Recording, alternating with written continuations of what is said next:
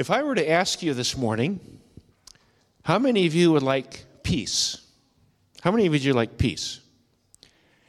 I see those hands. Here we go. I'm sure all of us would answer in the affirmative, and we'd say, yes, I would like peace, especially in the middle of this coronavirus pandemic.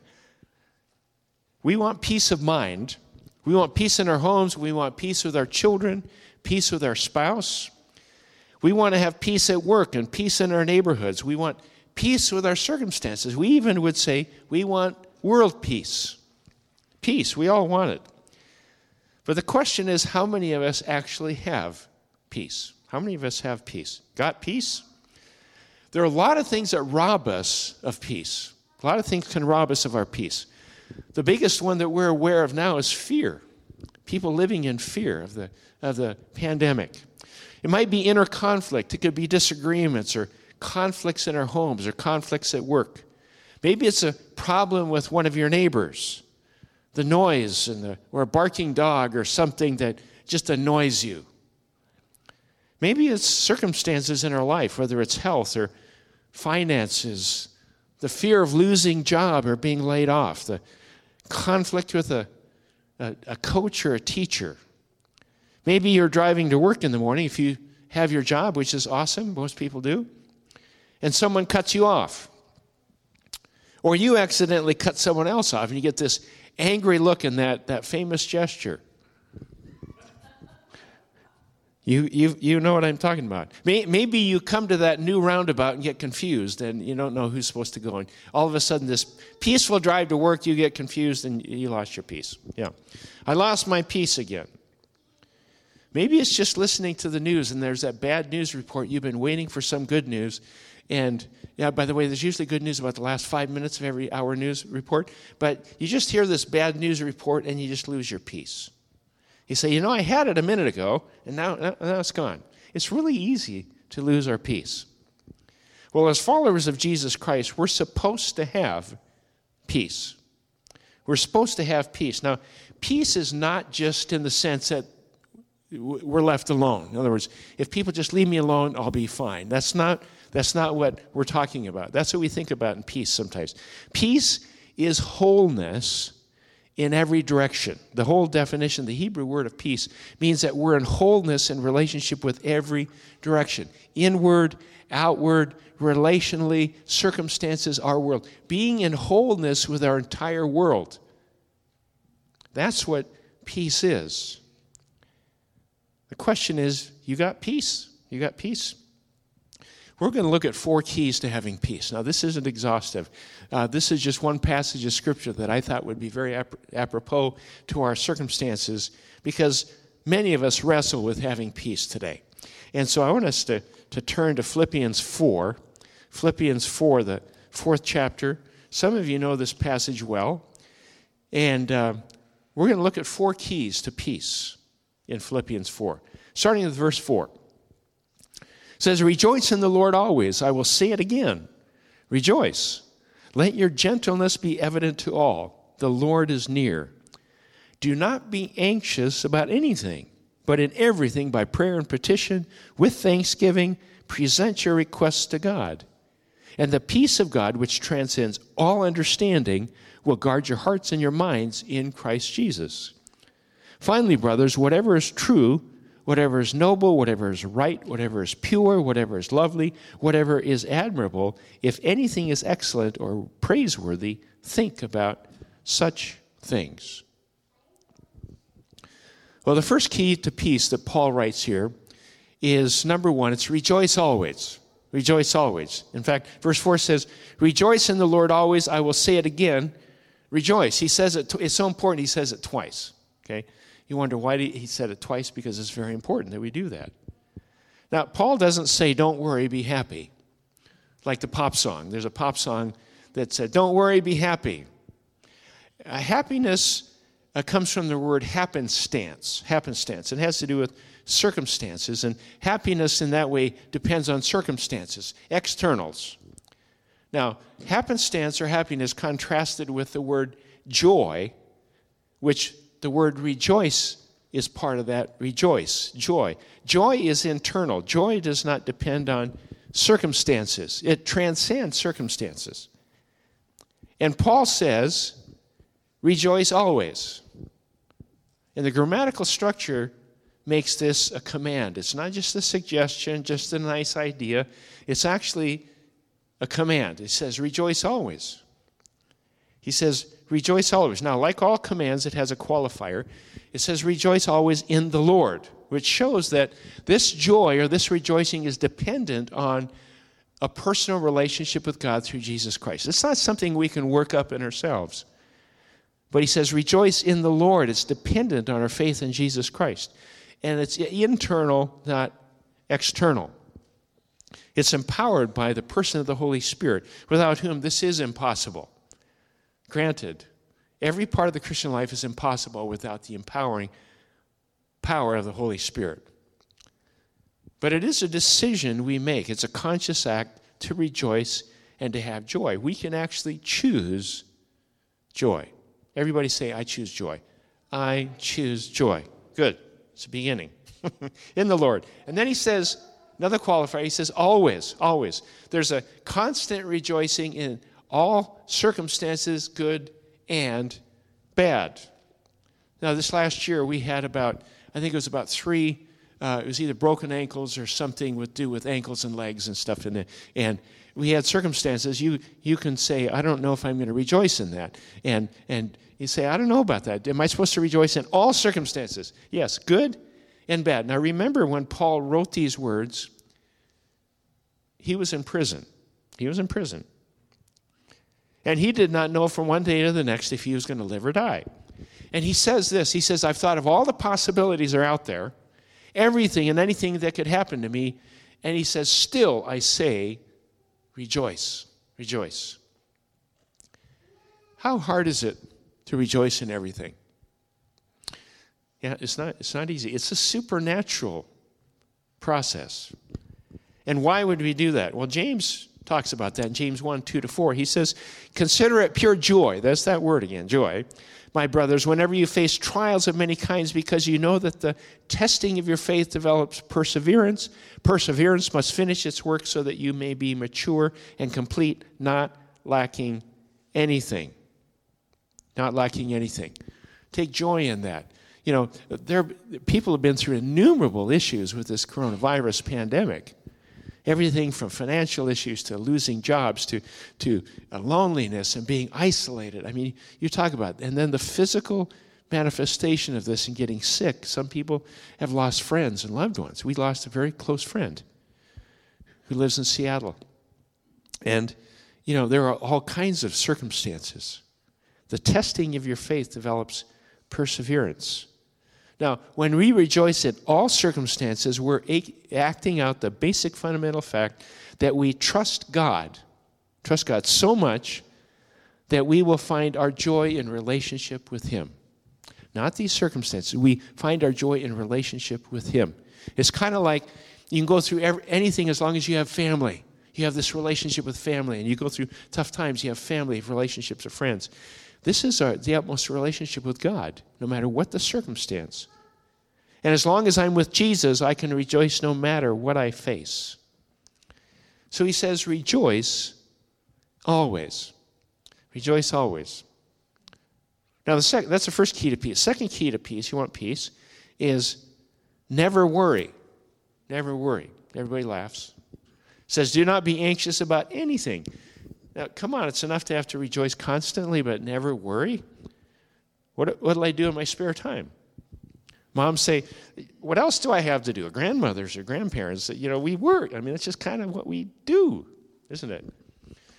Worry. And, of course, I've always heard that it was good to worry because 99% of what you worry about never happens. Make sense? Okay. But Paul says, do not worry about anything. Or he actually says, stop worrying. And just like rejoice always, it's a command. It's a command. It's in that grammatical structure of a command. Now, worry is the attempt to carry the burden of the future by yourself. The attempt to carry the burden of the future by yourself. And that causes anxiety. Worry is the opposite of faith. Worry is unbelief. And unbelief is a serious sin because it actually questions God, his love and his sovereignty. Hudson Taylor said this, very simple. He said, give it all to God, and you have nothing left to worry about. Okay? Makes sense. Give it all to God, and you have nothing left to worry about. One writer states, being anxious betrays a lack of trust in God's care and is a species of unconscious blasphemy. Now, Paul is not making light of our cares and concerns, but he knows that God is greater than our troubles and our fears. In fact, Jesus said in Matthew 6:25, therefore I tell you, do not worry about your life, what you will eat or drink, or about your body, what you will wear. Is not life more important than food, and the body more important than clothes? Now, he just addresses a few issues there, but he means to address all phases or all cares in our lives. And then Jesus in Matthew 6 calls our attention to many worries, more than just food, drink, or clothes.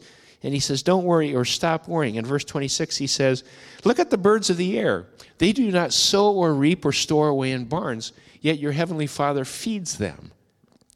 Are you not much more valuable than they? Early in our ministry, Judy and I were serving a church in Lakewood, Washington. And the church was on a busy 4-lane road surrounded by open space and wetlands that led down to a creek.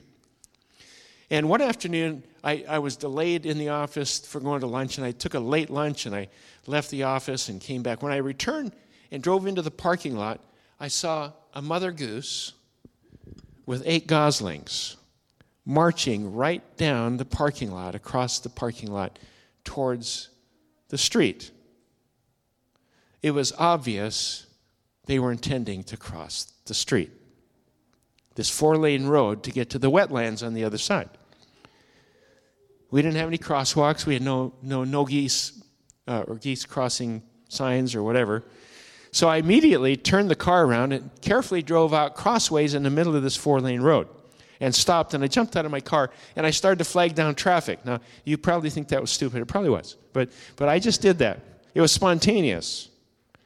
And after the initial reactions of annoyance by the drivers, it all stopped, and then curiosity, as the goose family marched across that 4-lane road, I got smiles and waves, and people honked, and everybody realized what was going on.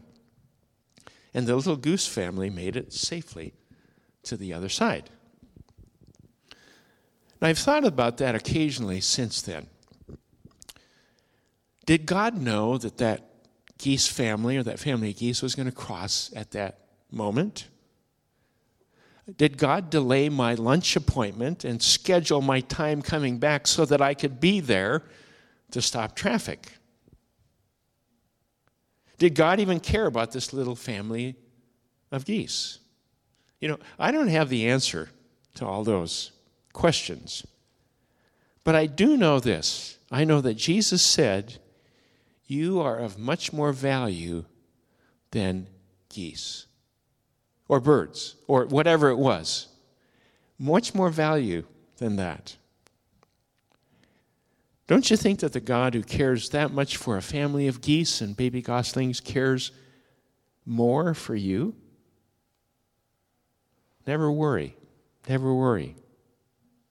Worry causes more sickness and disease than any other thing. In fact, some in the medical profession have said that as high as 90% of persons in the hospitals in America are there for psychosomatic illnesses, just worrying that they might have something. Now, that might be a bit high, but you get the point. Worry causes a lot of things. And worry disrupts peace.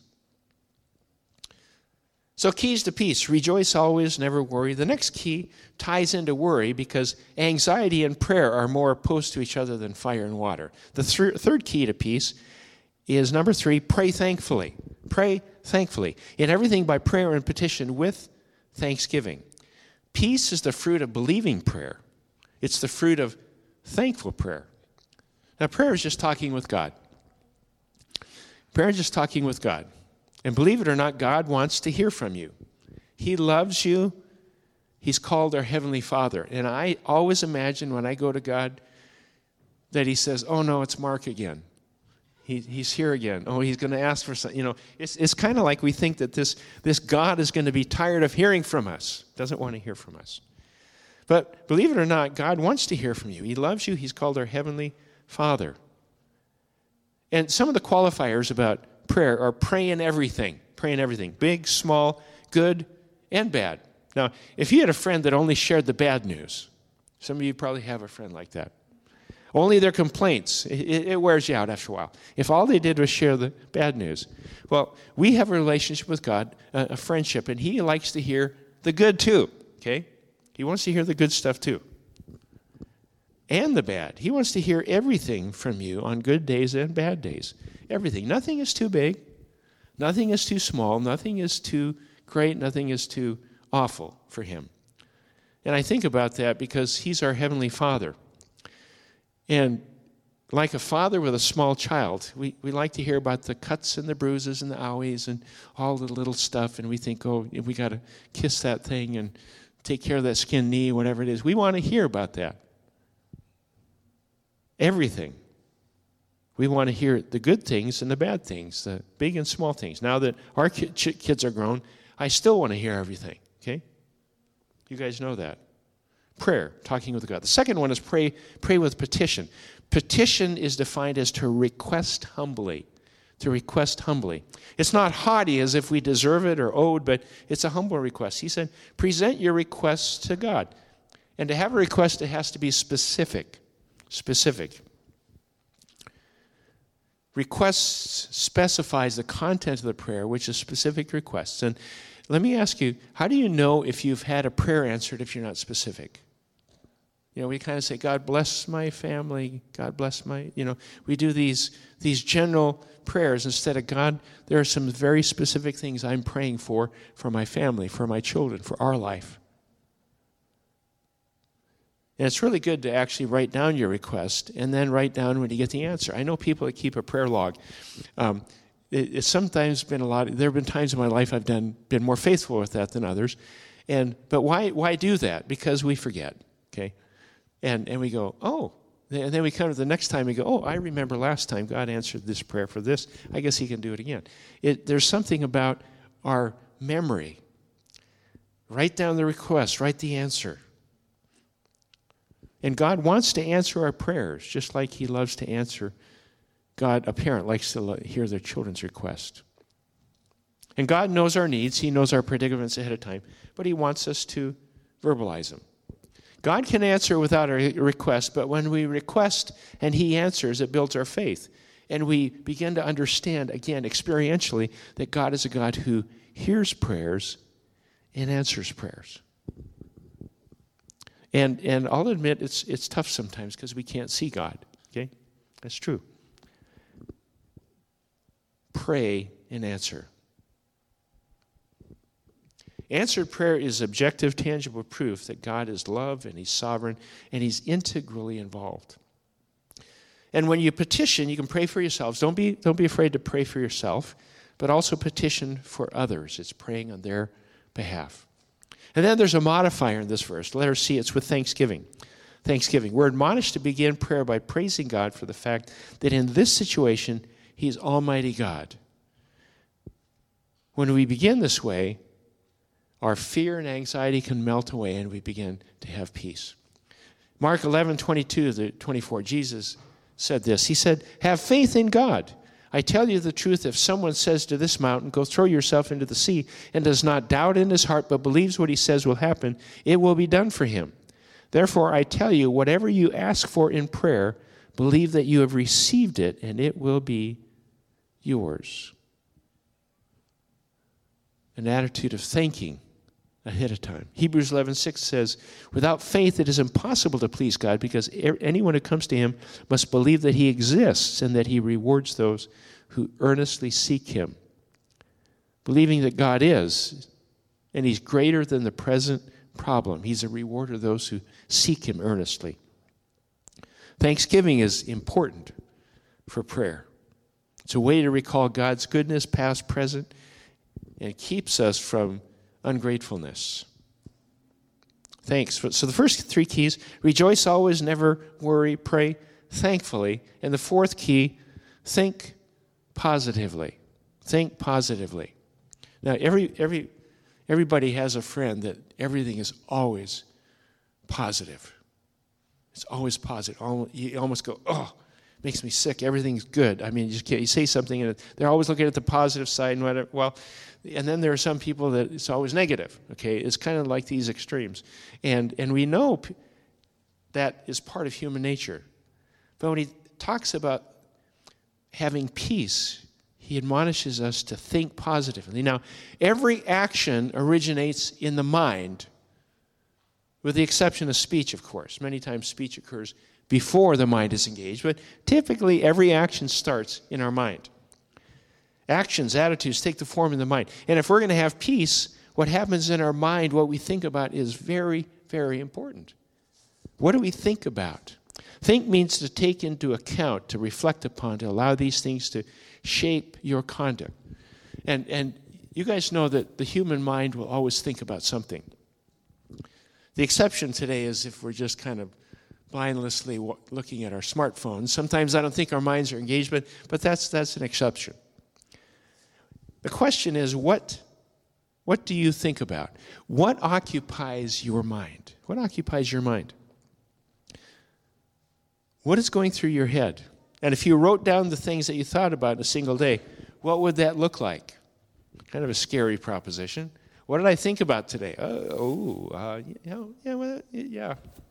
Can be interesting. And then what goes into your mind?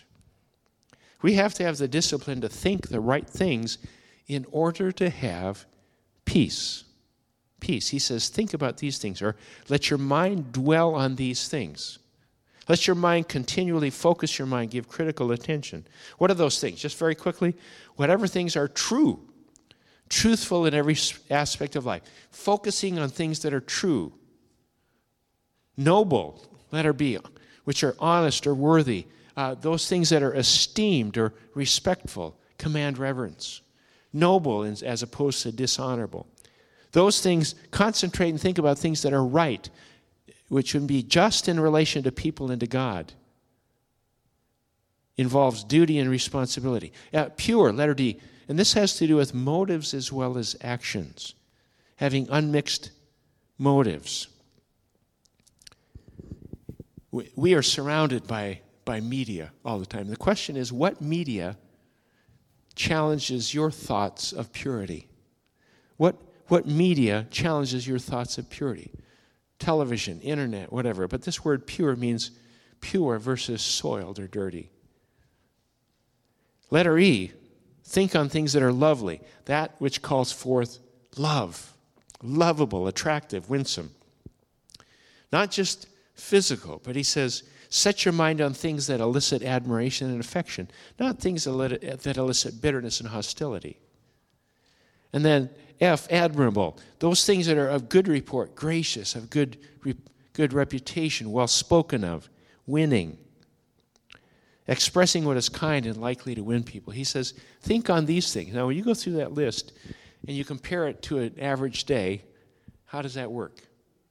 Then we wonder, why are we in such turmoil? Because we have all this bad news and we allow these things into our mind so much it can disrupt. We realize we watched a full hour of news the other night and it was all bad news and it was all terrible. And we finally turned it off and the whole atmosphere of the house was awful. We lost our peace. It was like, oh my goodness. We said, we're not going to do that again. It's like, and we need to stay informed. We've got to stay informed and we've got to find we need to find places where we get truth, real truth, as far as news. But make sure that if it affects your attitude, affects your mind, letting that stuff in your mind, say, how is it affecting me? How is it affecting our attitude and atmosphere? Because it can rob you of peace really quick. And then he says, think on these things. He says, if anything is excellent and praiseworthy, and they are, think about such things. Whatever is generally deemed worthy of praise, or if anything deserves your praise, think on these things. And remember, these actions are preceded by thought. He says, practice these things, or put them into practice. And he says the results are peace. Peace. Rejoice always, never worry, pray thankfully, and think positively. And verse 7 says, and the peace of God which transcends all understanding will guard your hearts and minds in Christ Jesus. 4 phrases that talk about this. First of all, peace of God. Now, this isn't peace with God. This isn't peace with God, but the peace of God. It's not just an inward peace of our soul, but it's the tranquility of God's own eternal being. It's the peace that God himself has. That is amazing. I can have the peace that God has. Is he ever worried? No. I can have the peace that he has. And it transcends understanding. It says surpasses comprehension. Literally rises above every mind or human comprehension. Many of you here today can tell of a time in your life where there's no way you should have had any kind of peace. You should have been in turmoil. And yet you had peace. You say, I don't know how that happened. Well, it was the peace of God, and it surpasses human comprehension. We don't understand it. It surpasses human comprehension. And it says, this kind of peace will guard your hearts and minds. Guard means to protect. And the word guard is like a military detachment that is established on the outside of a city that is guarding the city. So this kind of peace will guard your hearts and minds. It will keep in check anything negative that can come against you and attack you. So this peace will guard your heart and your mind. It's a great defense against attack.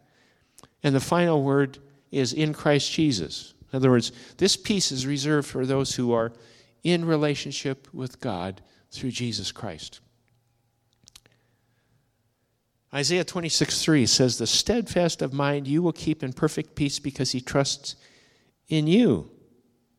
John 14:27 says, peace I leave with you, my peace I give you. I do not give you as the world gives. Do not let your hearts be troubled, and do not be afraid. I don't have to tell anybody here today that we're living in troubled times. The coronavirus pandemic, political division, economic chaos, uncertainty upon uncertainty. But you know what? God's people have always lived in uncertain times. God's people have always lived in tough times. And the quality of life we're called to exemplify and to experience and to communicate to other people is that we are called to live with peace. Rejoice always, never worry, pray thankfully, think positively, and the result is perfect peace. Colossians 3:15, let the peace of Christ rule in your hearts. Got peace? Let's pray. Father, we thank you that you give us these guidelines and that you don't just leave us on a sea of subjectivity and just kind of lost and wondering what to do. You give us guidelines and you help us understand that we can have peace in the middle of the most crazy times.